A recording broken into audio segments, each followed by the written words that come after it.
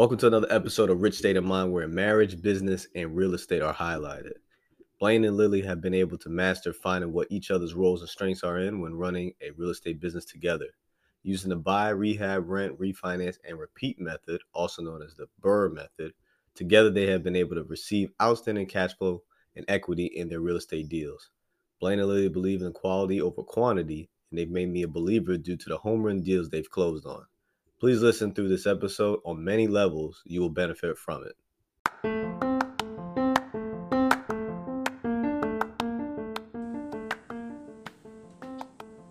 Please visit our site at www.richstateofmind.com, where we provide content on real estate, personal finances, and self-development. Share your story and information by posting a blog on our site so that the Rich State of Mind community continues to grow in knowledge.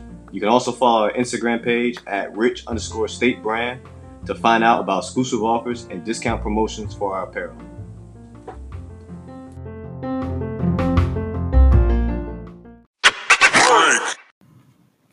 If you haven't heard about Anchor, it's the easiest way to make a podcast because it's free. There's creation tools that allow you to record and edit your podcast right from your phone or computer. Anchor will distribute your podcast for you so it can be heard on Spotify, Apple Podcasts, and many other outlets. You can make money from your podcast with no minimum listenership. It's everything you need to make a podcast in one place. Download the free Anchor app or go to anchor.fm to get started. And thank you for listening.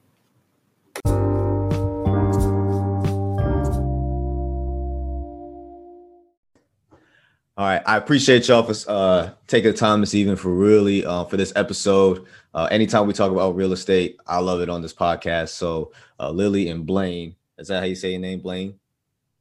It is. If you could, please tell us a little bit about yourselves.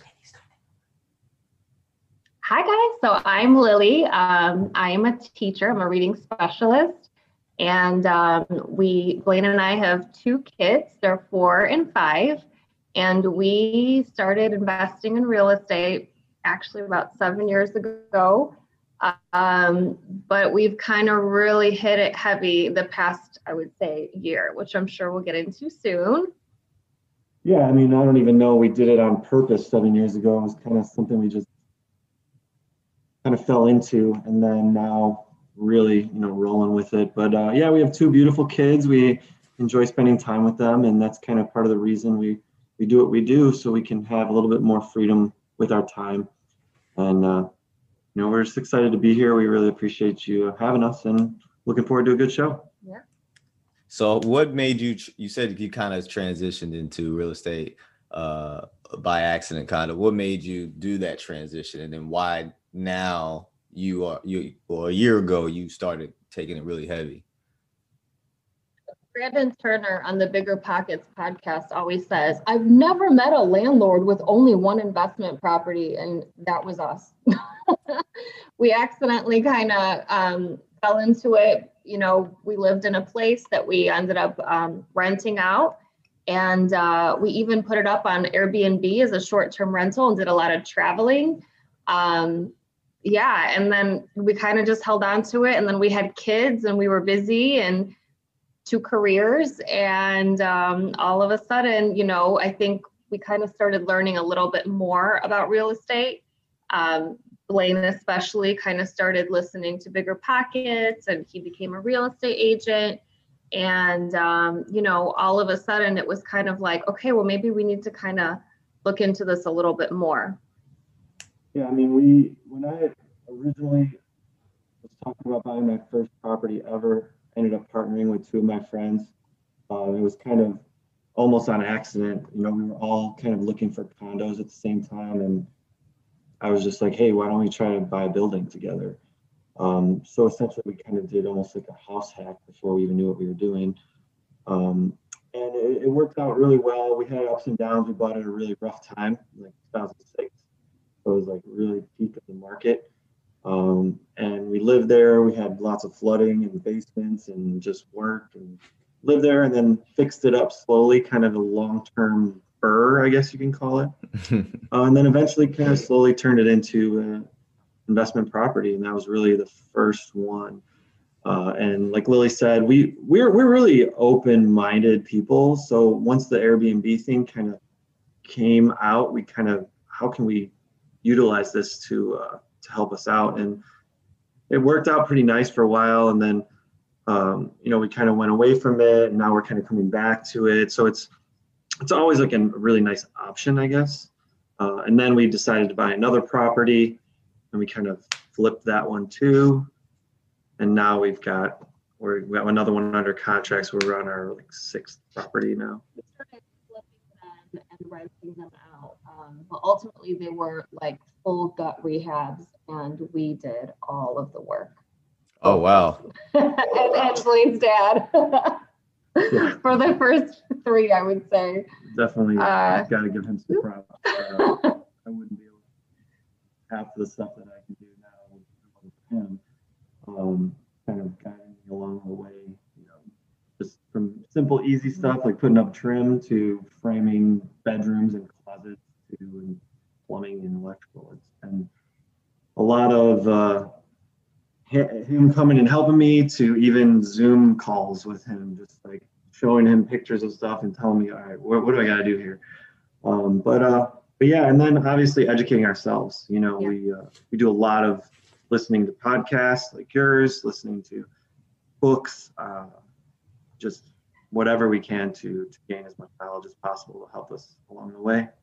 Yeah, actually, since we started scaling even more, there's a lot of like work that we have divided amongst each other.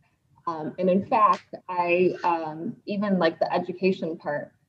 So I listen to a lot of podcasts, and Blaine actually listens to I read as well, and Blaine also listens to podcasts, but the majority of the stuff that he's doing is he's listening to a lot of books, usually listens to them audiobooks.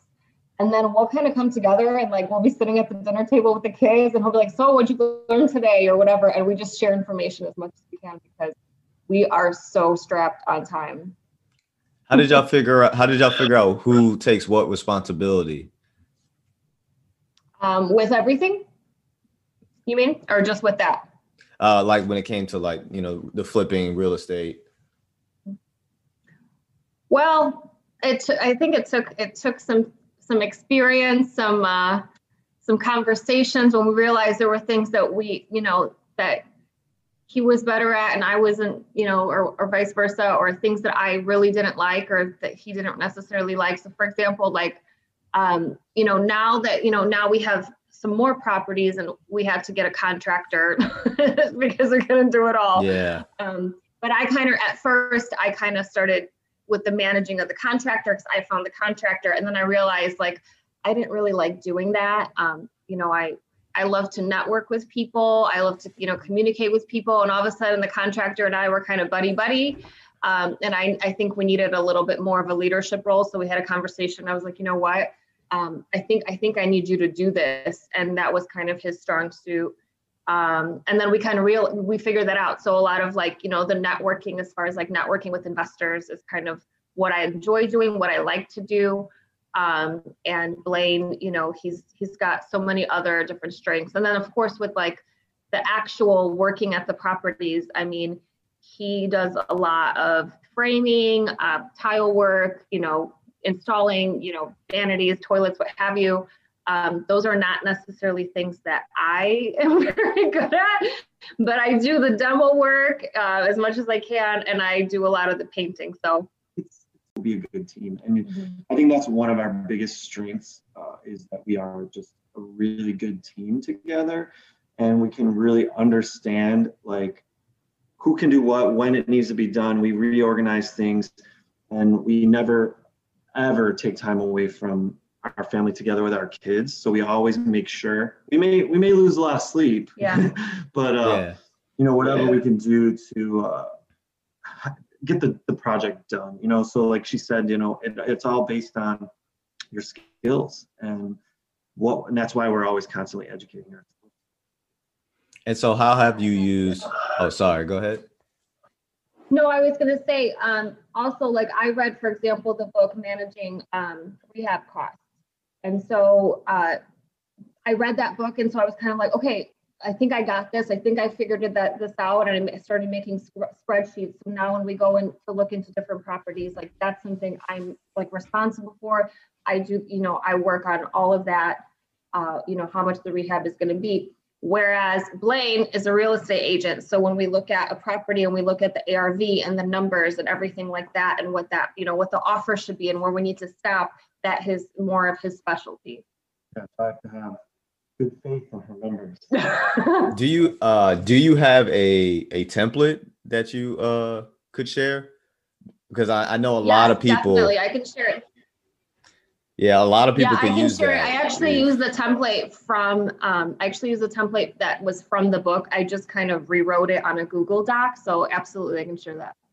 Yeah, because a lot of people, they find themselves going over budget a lot. And I know, like, as you get excited going through the process, like, oh, I could do this, I could do that. Even though I've seen the experts go over their budget, but they're like, oh, I don't care, it's gonna look great anyways. How do you use? Say again. The thing is that you have a budget. Like one thing I've talked to some investors who they just go in kind of blind without literally like thinking about a budget ahead of time. And that's one thing, like you can be off on your numbers as long as you come to the plate with the budget in mind and it's close, then you can kind of adjust things along the way to really focus on what adds value and kind of eliminate some things that don't as much. What advantages do you think you have as being a real estate agent when it comes to investing? Well, I am in houses all the time, so I'm getting to see a lot of different styles, what they're doing, different layouts. I feel like that helps. I also am with buyers often, so I'm hearing and listening to what they like, what they don't like. I can really evaluate for them and let them know if it's going to be a good deal. So that kind of rolls over for us. And then also, just having access to the MLS, like at my fingertips, I can look up comps, I can look up the taxes, look back at the history of this property, just really quickly. And that's something that's a big advantage. One property that we were looking in this specific area for about a good 6 months. It looked like it was under contract, and then it just kind of popped up on the day before Thanksgiving, that Wednesday. And we had first dibs to go take a look at the property, and then Blaine sent in the offer on Thanksgiving morning, and we got it accepted on Thanksgiving. So that's kind of another benefit too, is that we've already been in situations where we were like the only ones that ended up like seeing that property, and immediately, we snatched it up. So. And I've also heard of some real estate investors that are real estate agents. They use the commission as a bargain when it comes to closing costs to settle on a deal or a price. Yeah, absolutely. I will always do that if the numbers aren't working right, we got a really stubborn seller.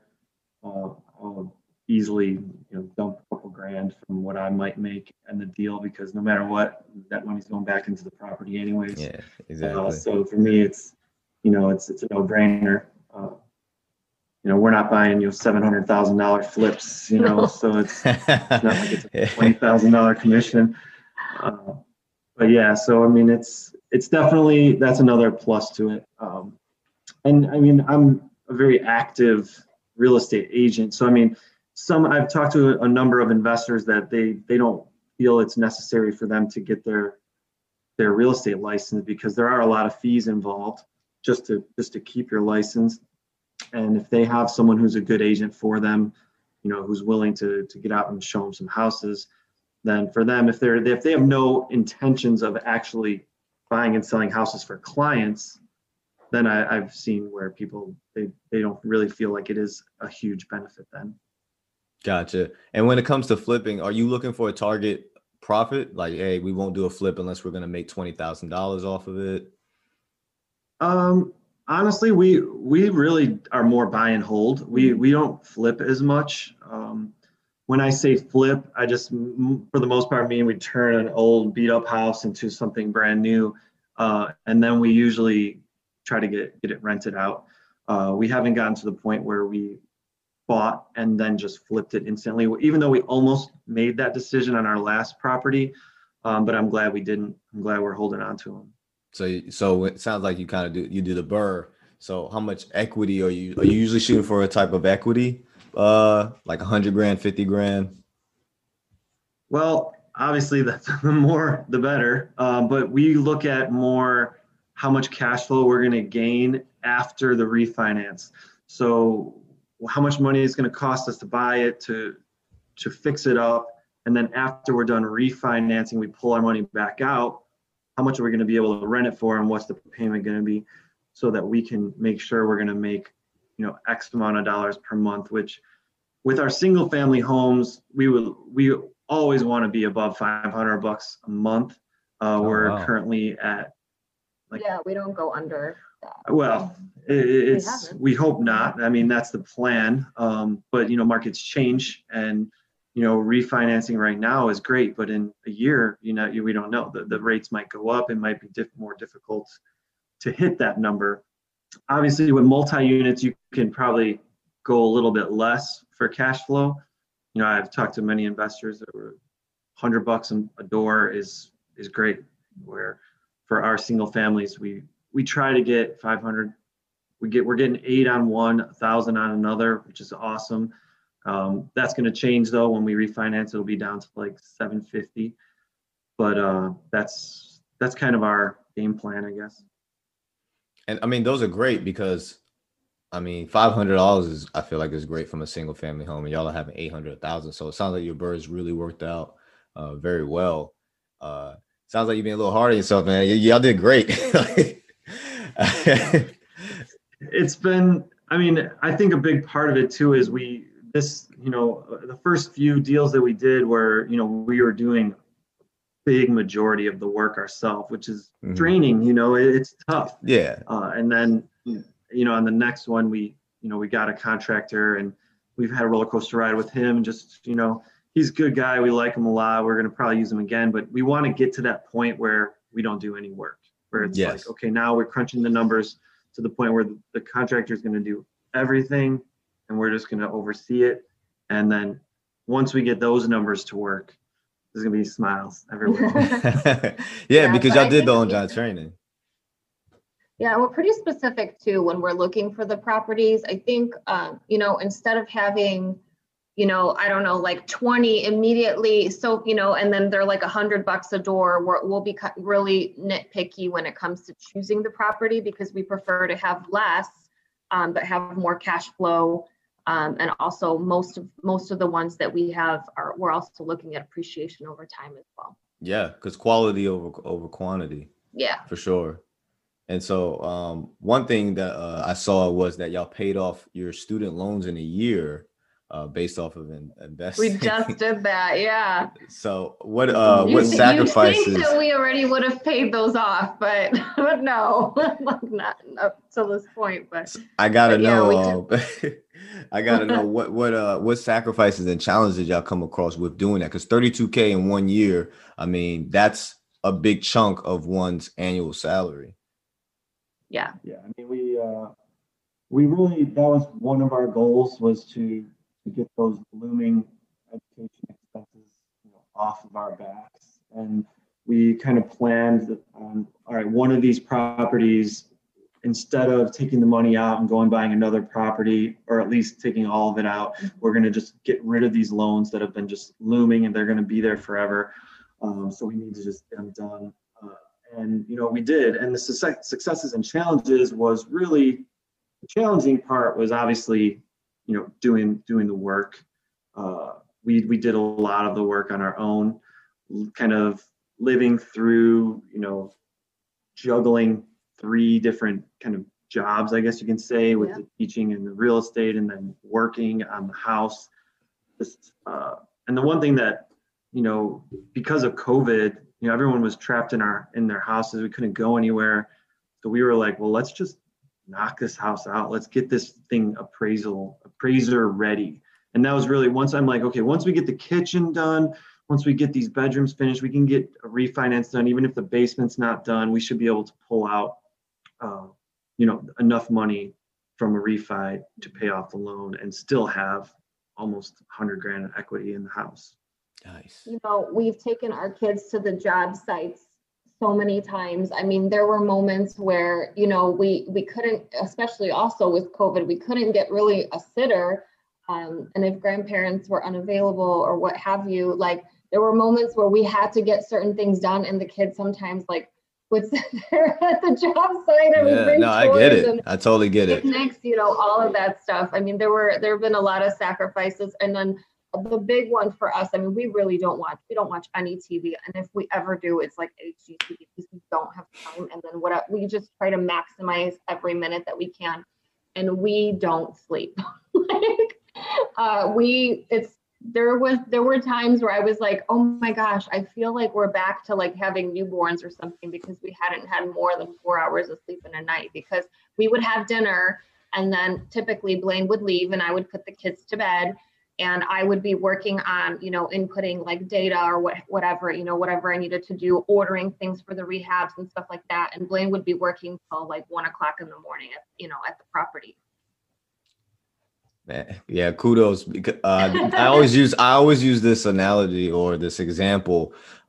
Dave Ramsey always talks about how when he was writing his book, he took care of his family during the day, and he wrote the hours of the day that he wrote his book was from 10 o'clock at night to 2 a.m. because he had to take care of his family during the day.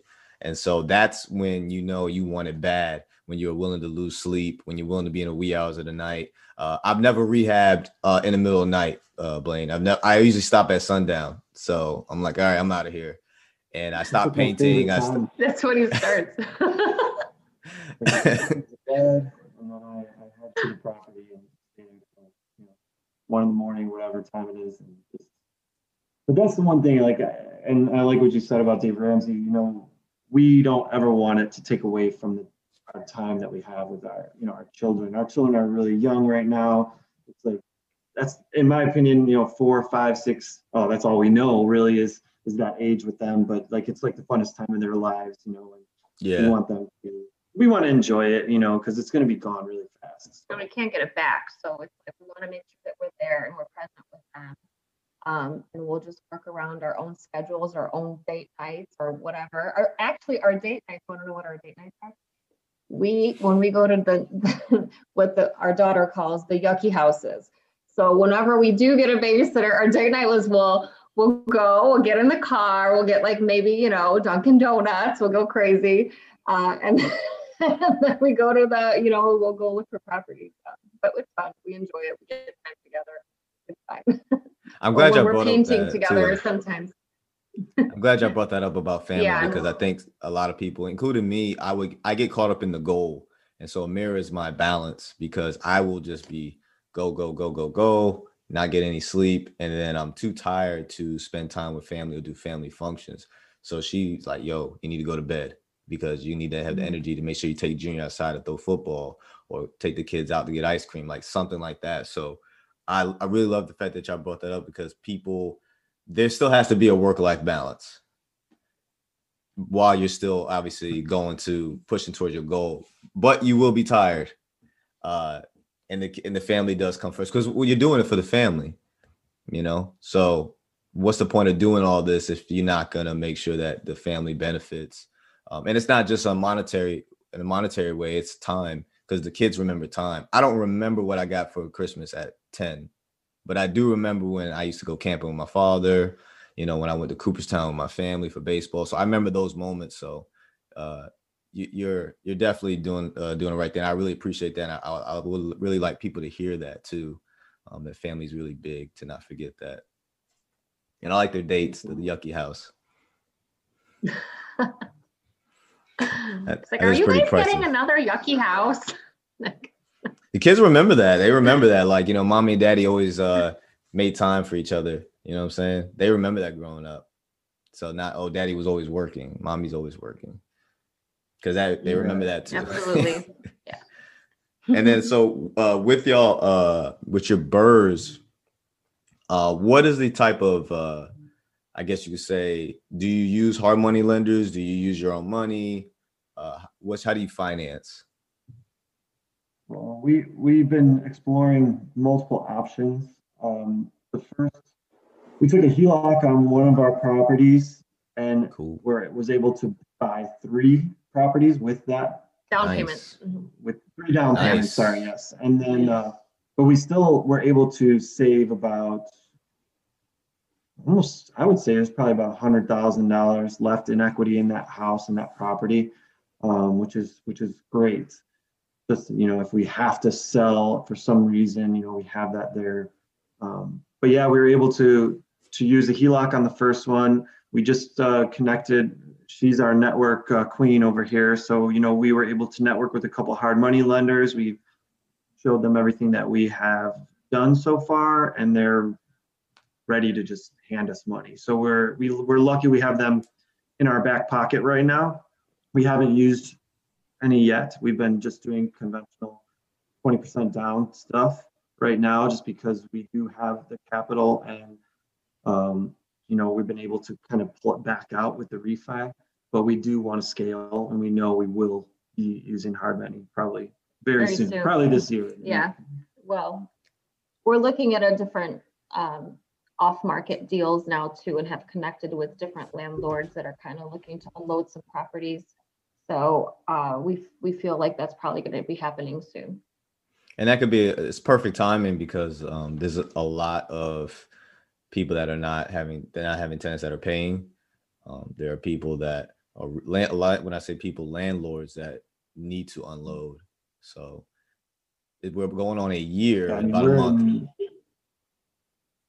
Go ahead. Yeah, we're in Illinois where they have a eviction moratorium. Right now, if you're a tenant, you don't even have to pay until September. So right now, landlords are really, really struggling. Yeah, the governor just extended it. So yeah, we have a lot of people. I mean, it's risky business for us, right? So when we do, get ready to sign a lease with a new tenant, employment is a big play. Their character is a big part of it. If they're going to be someone who's going to try to take advantage of this situation that the governor has thrown out there for basically anybody, it's something that we have to prepare for. And there's a lot of landlords out there that are hurting because of it. And, it's tough. But yes. I think the difference too is like we are very, upfront with all of our tenants. We care for them, but they know that, we are real people. We explain to them that, we have a mortgage as well, and that needs to be paid. If they ever ask for anything, typically it's Blaine immediately. He'll immediately respond, and he's immediately there. And, before there, we haven't had any like crazy issues, just because if there is anything minor, he's like, I prefer that you call me and I am there and I will take care of it before it is, the toilet leaking and all the stuff that's here and all the horrible stories, because they'll call us when it's something minor. And, we usually, we invest about a half hour away distance from our house. So we've done that specifically just because we self-manage, but we're there, for them. And so we've been very lucky with the tenants that we have, but I think that also plays a big factor in it as well, just having that connection with people. Yeah, because Amira and I, we've had to get creative over the last year. We've had tenants that did stop paying. They actually thought rent was canceled. Hey, I don't have to pay anything, which, hey, yeah, you don't have to pay now, but that will, cure on you at the back end. You'll have to pay it all back. It's not just you're going to live here for free. I think the assumption is for a lot of tenants that landlords are millionaires and we can afford to just not, get any cash flow at all. And so, like I said, it's been a year now, right? March is when everything kind of plummeted, and, rent, you had the moratorium and the FERS and what was the other ones called? You had the deferrals and forbearances. Yeah. And so with that, you've had a lot of landlords having to dip into their savings, their own personal money. And so what saved us was we had our own, vacancy savings. So, and then also on top of that, we were able to sign up our tenants for government funded or community funded programs that pay their rent for them for months at a time. We just actually got 2 new tenants that actually are on those programs, those rent assisted programs. And so we have 5 units, and like 60% of our units have switched over to that now because of the fact that it's safer, it's more insulated, being that even though everybody's getting vaccinated right now, we don't know what's going to happen in 2021. And I like having the government pay the rent. than having to rely on a tenant keeping their job and taking advantage, right, of that the grace period that they have, because I think we got pushed out till June. So the only thing that is saving people out here is that the fact that anybody that leases up, then I don't have to renew it as the landlord. And then I can charge you holdover rent, which is 150% of the rent. So people that leases started in March when everything got poopy, but at least because everybody's getting income tax around March, right? So it was like crazy. Everybody's getting income tax, everybody's getting their new leases, and then the COVID happened, and then they stopped paying rent. So now it's a year later, and now a lot of landlords out here are like, being able to breathe, I could let go of this tenant. I've had to suffer this for 12 months. But I think in drastic times, though, it makes you get creative. And so we've learned a lot when it comes to being a landlord this past year on how to maximize cash flow. We've done a lot of work, right? Even though, like I said, I stop by sundown because I try to get sleep, right, and do better with getting more sleep and spending time with family, because we've actually had bad experiences with contractors.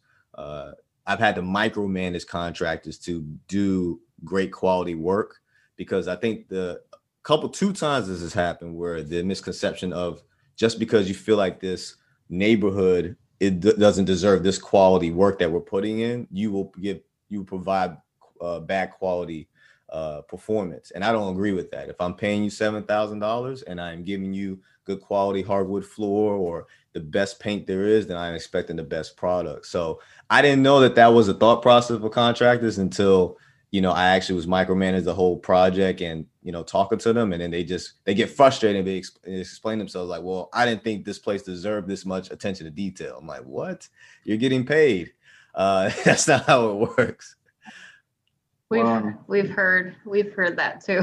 Well, but I mean, it's interesting. I like that you bring that up, because they're paying to give us a product. It should be the same regardless of where it's at, right? So I really like that you mentioned that, because it's really, because we are kind of exploring a new market in a house that we have under contract. So when it comes to this contractor and the house that we just finished and the house that we're going to do, they're definitely not the same level, but we want the same quality work for the price. We've heard, why are you putting all these, top of the line things when you're not flipping it, you're renting it, you're going to have renters, you might as well flip it. So we've heard something similar, but yeah, Elena's right. We've kind of expanded to a different market now. So I think y'all can relate, because when you go to a nice Airbnb, you don't even want to mess the place up. Like, you're like, oh man, this is really nice. I want to leave it the way I found it. And so I believe the same way with tenants. You provide them with good quality, they're gonna more than likely take care of it. I feel like that. I feel like most people respond in that way. So yeah, I'm not saying put heated flooring in the bathroom, maybe not, but right. Some decent material. I think the tenant's more likely to pay, more likely to take care of your stuff. Overall response, I think, is better. And sometimes that material, I mean, really, when you're looking at bathroom tile, I mean, sometimes it's, you can really be creative. There's so much out there where it's really not that much more, but it looks so much better. And I think that's the thing too. You just have to really look at it, and you have to look in your prices and everything like that. And something that we found that has been very helpful, we talk with a lot of investors. I have a meetup. So every couple weeks we meet up with different investors, and we do a lot of that. And it seems like a lot of investors are looking at just getting all of their material from Home Depot. But something that we found is that if you also start getting some material from different smaller places, for example, I go to a specific paint place to get my paint, they are now giving us 50% off of all of our paint. My cabinet girl at a specific place is giving us 50 to 60% off, contractor pricing now. So that has also really helped us want to scale too, because I'm like, oh my gosh, we're getting these really amazing deals at these different places. We go to the same Granite Guy and things like that. So really, I think looking into some of those smaller businesses as well will be really beneficial, because maybe that price tag will be a little bit higher that first or second time, but you come back and they see that you're doing business with them, they're going to give you some really big discounts. You're right. I have heard about that before. Like you are spending more money going to Home Depot and Lowe's than to get, let's say, paint, than actually going to a paint store or vinyl. Go to a specialist. And obviously, right, you're usually smaller businesses, so they see the same faces. And I've heard that before. Thanks for reminding me about that, because we actually have to get a few materials for one of our tenants that come in about a week, and I was about to go to Home Depot because it's literally walking distance from my house. But I got to get out of that habit because you do save money. Don't get me wrong. We still go, but yeah, but I mean, certain places, it's just something I feel we had a recent conversation that we feel we need to utilize a little bit more, even more of the small businesses. I think that now with COVID, I mean, that's even, even a bigger motivator to go ahead and do that in order to help those businesses out. But they really appreciate it. And here's the thing, you have to ask for a discount. And I feel like for forever, I was raised to like, oh my gosh, like you can't ask, like don't ask for help. You just, you go and hustle, you go and work, you do what you have to do. You work 3 jobs, like whatever. But I was like, is there any way you can give me a discount? And then you kind of explain, what you're doing or whatever. And most of the time they're like, if they see that you're serious and if it's not your first time, they're going to see how they can help you out. So you just got to ask. I think it was more like, hey, we're planning on doing a bunch of projects where, we would like to use your product. Is there anything that we can do to work something out?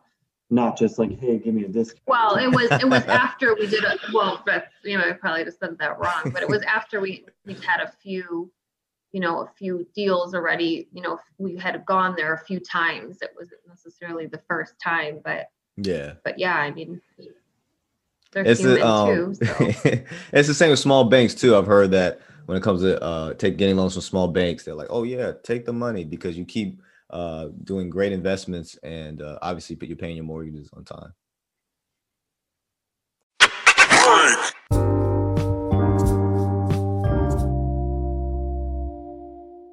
With the managing properties, how's that experience? Managing your own properties? It's interesting. I don't want to jinx myself. We're in the middle of winter. It's supposed to be like 2 degrees tomorrow. We've been pretty lucky as far as, managing his income. We use a couple different payment methods that make things easier. We, I'm like she said, I'm pretty much the contact for the tenants. If something's wrong, they contact me, and I'm on it as fast as I can. We've built relationships with a couple handyman type people that we can just send over if we need to, which has been nice. We have like an appliance person. We have a plumber that we got, where it's like, okay, it's going to get to the point where at least our goal is where we're just going to have a list and we'll give it to the tenants. Like, these are the people you call for these certain things. And we have a relationship with those people where they know if it's under X amount of dollars, just do it. If it's more, you got to call me first. Yeah.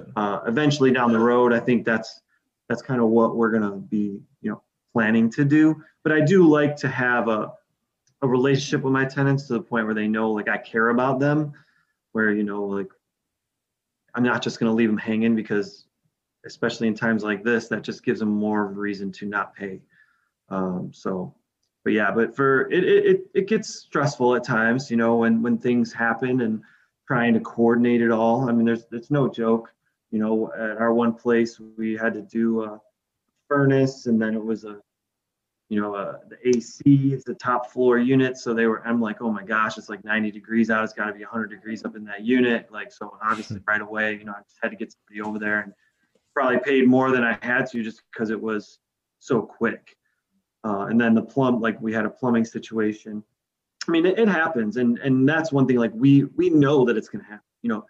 It's not something that, we're going to just fly, and get through without some sort of problem. But we do, our newer homes, we've been kind of doing complete almost renovations where our CapEx is probably less of a worry, where they all have new appliances, new furnaces, all the stuff is Washer, brand dryer, new. yeah, everything. So we're hoping, even if something does go wrong, we have some sort of warranty backup just because it's a brand new product. Yes. We had an interesting situation too, because we had some tenants moving in on March 15th, and the day before we went into quarantine. So there was some talk of, oh, I know, I'm not sure what to do. Schools are closed. We don't have childcare. We don't really have to pay, blah, blah, blah. And we literally went over there and we had tried to find, the solution to their problem. We literally were looking for childcare for them and to see how we can help them out, and I think that, like I said, I just think that being there for people and seeing that you're, you care about them and you're there, they ended up figuring it out, as we all did, because nobody had ever experienced. Oh my gosh, you guys, our dog is on this. Sorry about that. Yeah, you're fine. But I think being there for them, and kind of showing them that, we're all trying to figure this out. We're going to help you. I mean, I literally even called my mom to see if she had any availability to watch their child, because they were essential workers. And, but, we all made it work and we all figured it out. So, sometimes you just have to nurture almost like that relationship a little bit. And sometimes I wonder if it's a little bit too much, but we don't have, like I said, we don't have like this plethora of, rental properties. We have some really good quality, our properties. I mean, this last one that we, actually our appraisal for our refinance is tomorrow.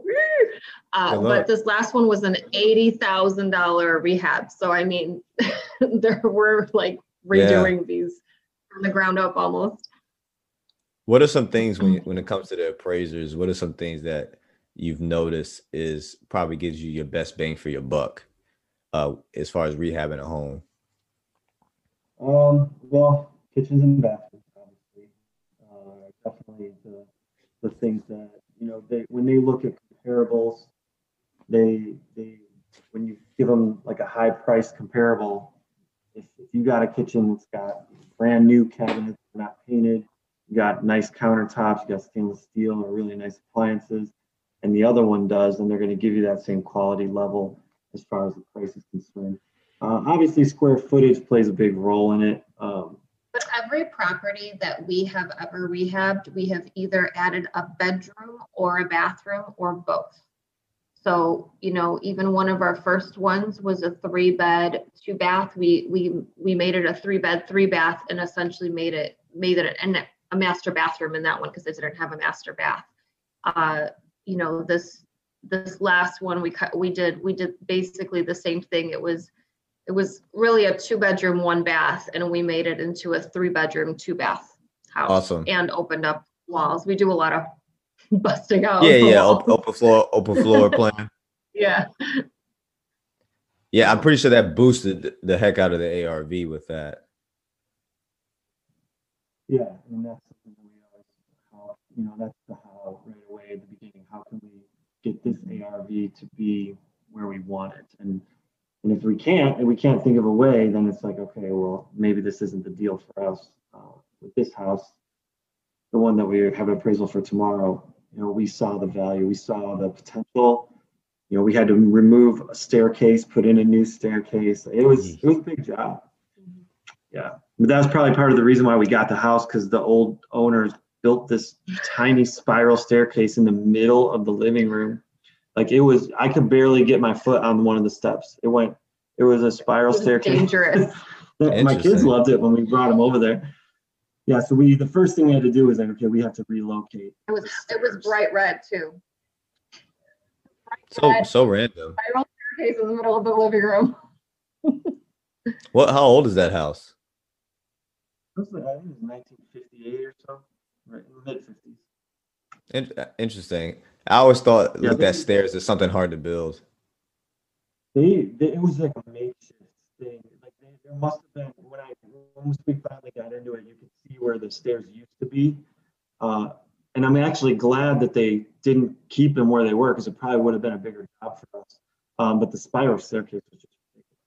They had laundry downstairs, and I mean, this is, in the Chicago suburbs, so really you wouldn't even be able to carry a laundry basket down. I mean, I could hardly go down there. I had to literally like hold on to the railings, and so I believe they had to go outside to get into the basement to do their laundry, and winters are brutal here, so it was crazy, but we ended up getting the house for a ridiculously low price because it was on the market for a little while, and there was nobody was wanting it, and it was in a hot location. So does winter slow down? Does winter slow y'all down when it comes to rehabbing?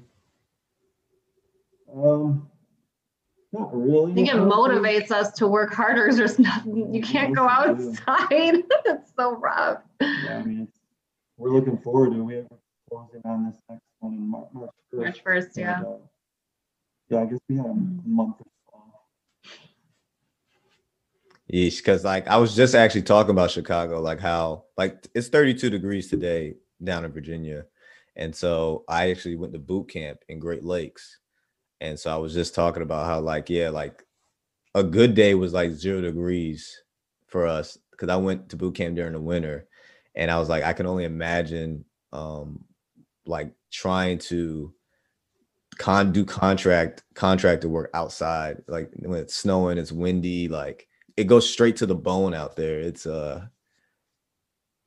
yeah, I mean, when it comes to the exterior work for sure. I mean, this new one that we have under contract, it will need either new siding or it needs to be painted because it is made of wood. Is that correct?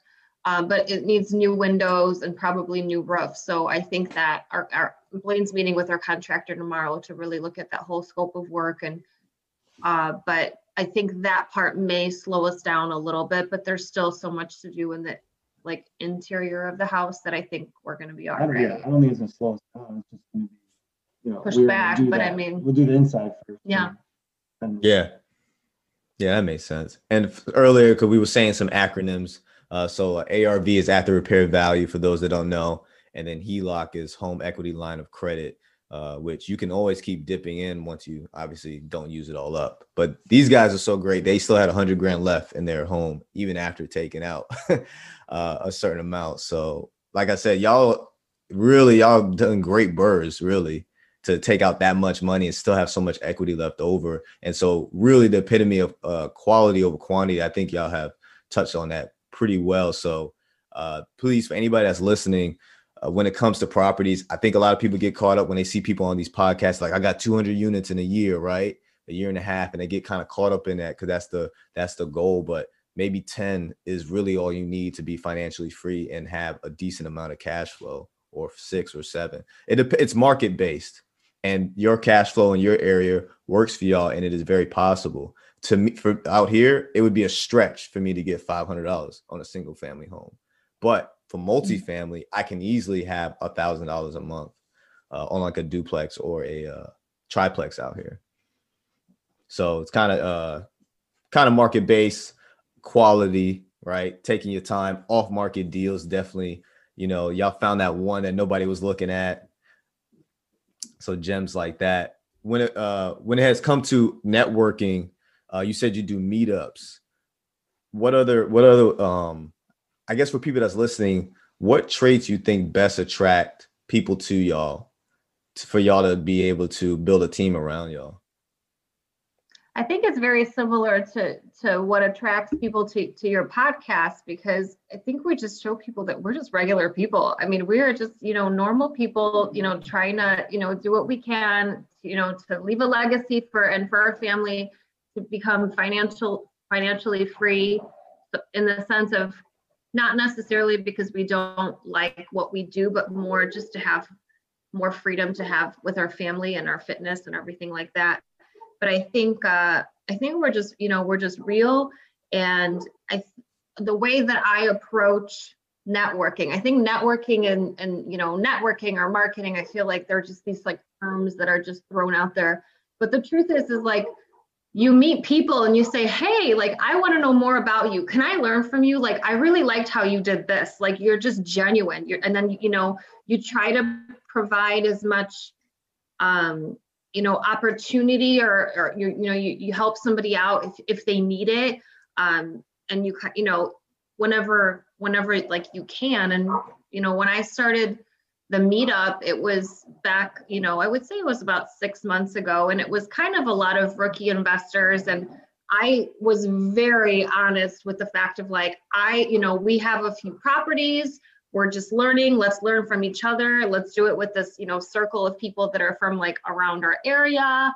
And it's been pretty awesome. And we've had, different guests that have been on Bigger Pockets, have been guest speakers for me. So it's just been growing. And now I'm not even sure, like, I didn't really necessarily want to expand out of our Chicagoland circle, but now I don't know, sometimes I'm questioning it, because it's just kind of, people are asking from out of state, they're trying to join in.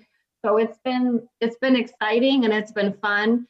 And we just learn from each other. And I think one of the big things too is, if anybody is out there like thinking about maybe I should start a podcast, or maybe I should have a meetup or whatever, I think the big thing too is like, you're kind of in the spotlight, because there's people that are going to show up, every time, but usually it's like every other time or most of the time or whatever, but you're there every time. And, when we kind of started it, I think we had about three properties at the time. And, they were big cash flowing properties, but it wasn't anything crazy. And I was honest, but then it was like, oh my gosh, like, so then, you meet people in a couple of weeks. So, hey guys, what's going on with you, Lily and Blaine? Like, what has happened? And now that had motivated us, like, oh man, like we need to kind of show them that, we're doing something. I know. Yeah. They're looking at you. Accountability partners. Yes, 100%. And then you just learn so much too, like even hey, you can get a really good discount at this store, or whatever it may be, and then hard money lender was I'm connected with someone and connected us with a hard money lender, and he kind of vouched for us. And I was, and it was so easy. It was just so easy, the whole application process. It was like, okay, you guys, it was a thorough application process. I'm not going to say, it was a lot of paperwork, but it was kind of like, once all the paperwork was done, they were like, you guys are good, So I think that is another important part. Yeah, because this is a people business, and that's one thing I've learned. I think some people focus on the numbers, and maybe that's, when it comes to being a team, you can have that one person that just focuses on the numbers, because networking is not their thing at all. Like, I'm not the best at networking at all, but I love calculating a deal. I like looking at, cost comparisons and stuff like that. Amira is great at reaching out to people, communicating with individuals, and getting discounts. I never ask for a discount. It never comes to my mind until she's like, well, ask for a discount. And, we're military. So she's like, ask for a military discount. Like, I never even think about that. So it's definitely, that's why I asked that question earlier, how did y'all find out y'all roles? Because that was something her and I had to figure out in the beginning. Okay, who's good at what? Right. So I like dealing with the property managers. I like dealing with the tenants. I'm a bit more patient with them, you know what I'm saying? Because she'll be like, yo, no. And I'll try to kind of work with them because I don't know. I don't know. I try to have the humane side of it, but then sometimes I know I have a tendency to be so nice, I get taken advantage of. And so she kind of levels me out like, yo, no, they're taking advantage of you. You need to do this. And then, when it comes to, also, I'm good at, I'll do handiwork, but I do not know how to put colors together. That's her. She's great at putting colors together. I could not tell you how to decorate and paint or what colors to put in a room. Couldn't tell you. But I'll lift it up. So with that, where can everybody find y'all? Instagrams, Facebook's, website? Yeah, I'm on Instagram. I'm Realtor Blaine, Blaine, and on Facebook, I'm Blaine Kosek, or at Blaine Sells Real Estate. Lily, you have one too? I do, but I'm a little bit more private with the real estate business, but you're welcome to find me. I believe my Instagram is Lily Kosek 1, I think. I don't know. I'm not on there as much. I am on Facebook, but I'm kind of hard to find just because I am a teacher and I kind of try to not have students find me. So my Facebook is Lily Kay, Kay, but sometimes even if you find me, I think it's hard to befriend me or something. But I'm on so many different investor groups, like it just floods my whole Facebook, and then I post a lot there. So I do a lot through that, but as far as kind of posting publicly, I just try to avoid, I completely all the understand. Students and parents. Yeah, my father's a teacher, and he's been teaching in this area for the last 20 years, and so he runs into his students all the time, and he's talked about that, like, yeah, because he's on social media, but he keeps that distance until like they're like adults, and then he's like, oh wait, I know that face. I taught you like in 2003. So yeah, I completely understand. But anybody can reach out to me via email, Lily, Lily Kosek, Kosek @gmail. That would probably be much easier. Or through Blaine, because Blaine's kind of all over the social media. And that's another role difference too, is he posts a lot with the pictures. And I think that I don't necessarily need to, because I'm in like half of them, maybe not half. I'm in like a quarter. Maybe there's more. Yeah, social media presence. But he posts a lot about our rehabs and stuff. Yeah, because it motivates others. It motivates others. Social media presence is now a thing. That is the way to get people to know what you're doing. Nobody's really looking in the phone book anymore. Everything's they want to see pictures. They want to see hashtags. They want to see progress, and having a balance of being like, okay, we have to be making sure we're doing something, and then also make sure you're not filling yourself over the brim. I think is also a good balance. And I think y'all have stayed true to what y'all are capable of and what y'all values are, whether it's family and when it comes to real estate. It's very clear. And I think that's also what attracts people to y'all, is the being genuine, and know that you're not trying to copy another template. You get information from podcasts and books, but y'all are doing something that is true and unique to your family's needs and values. So I do like that a lot. And that's what, if anything's trying to copy, that's what somebody should try to copy. Thank you. Thank you very much. I appreciate that. I really appreciate that. Thanks. And so what would you consider like your rich state of mind? What gets y'all up into where y'all can average 4 hours of sleep and keep going? Because it's more than just, I just want to do this. It's got to be something in here that gets y'all going every day like that. Yeah, I mean, obviously we want to prepare for, our future, our kids too, making sure that they have everything that they'll need in the future. But it's just, time, not being, constricted to certain things, and being able to kind of control our own time. And I feel like the more that we can scale and focus on cash flow and building wealth, the more freedom we will have to control our time the way we want to be able to be with our kids, go to their games, go to the recitals or whatever it is that they're doing, and then still be able to do the things that we love, like I'm a musician and doing different things that we love to do. We're also very active. I ran the Chicago Marathon last year, and we both kind of work out, so we do a lot of stuff outside. And I think these brutal winters here are, our next goal for hopefully within 3 months is to buy a short-term rental in Florida. So then we can Airbnb it most of the year, but just block out, certain weekends and dates and things like that, and travel with the kids there. Yes. So that, we traveled so much before we had children. Then we had children, and which was fine and great, but now, I think that they're a little bit older and we've been so busy, that's kind of been a little bit on the back burner. So we're ready to, to take them kind of all over and just, live that kind of life of being flexible and putting our family and our health first. So, being active. Yeah. Because I can't go outside and go for a run, and I don't like that right now. Yeah, that was why we so I'm big on fitness as well. We really, Amir's a yoga person. I like to run and lift weights and stuff. And so we bought a tonal because, you know, we weren't allowed, military, we're not allowed to go anywhere, not even to outside gyms, even though a lot of people have opened up their facilities. So we bought the tonal, the mirror workout machine. And like, that's kind of been keeping us active indoors as much as possible. And then she'll watch YouTube for the yoga. And then like tonal has yoga as well. So we just try to get creative to where we can maximize the time. Cause we have a gym. I work on a ship in the Navy. So we have a gym there, but the water is also too cold. And so, but it also takes more time to go drive over there, work out, and then go to work. So it was way more time effective. Like just go downstairs, work out, come up, take a shower, and then go to work. And I think as you get busier and busier, you're trying to find more ways to be more time efficient.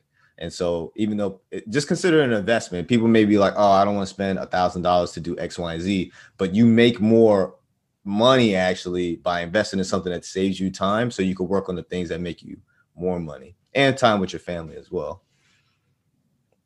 So I really appreciate you, Blaine and Lily, for taking the time. I think y'all really gave the family essence to this episode. And I think people needed to hear that you can grind and spend time with family. And that's very important.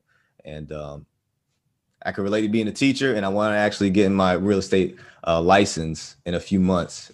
So I can't wait for that in the Virginia area. So thank y'all. Awesome. I really appreciate y'all. Thank you for having us, and thank you so much for your service too. And Absolutely. Thank you. Appreciate that.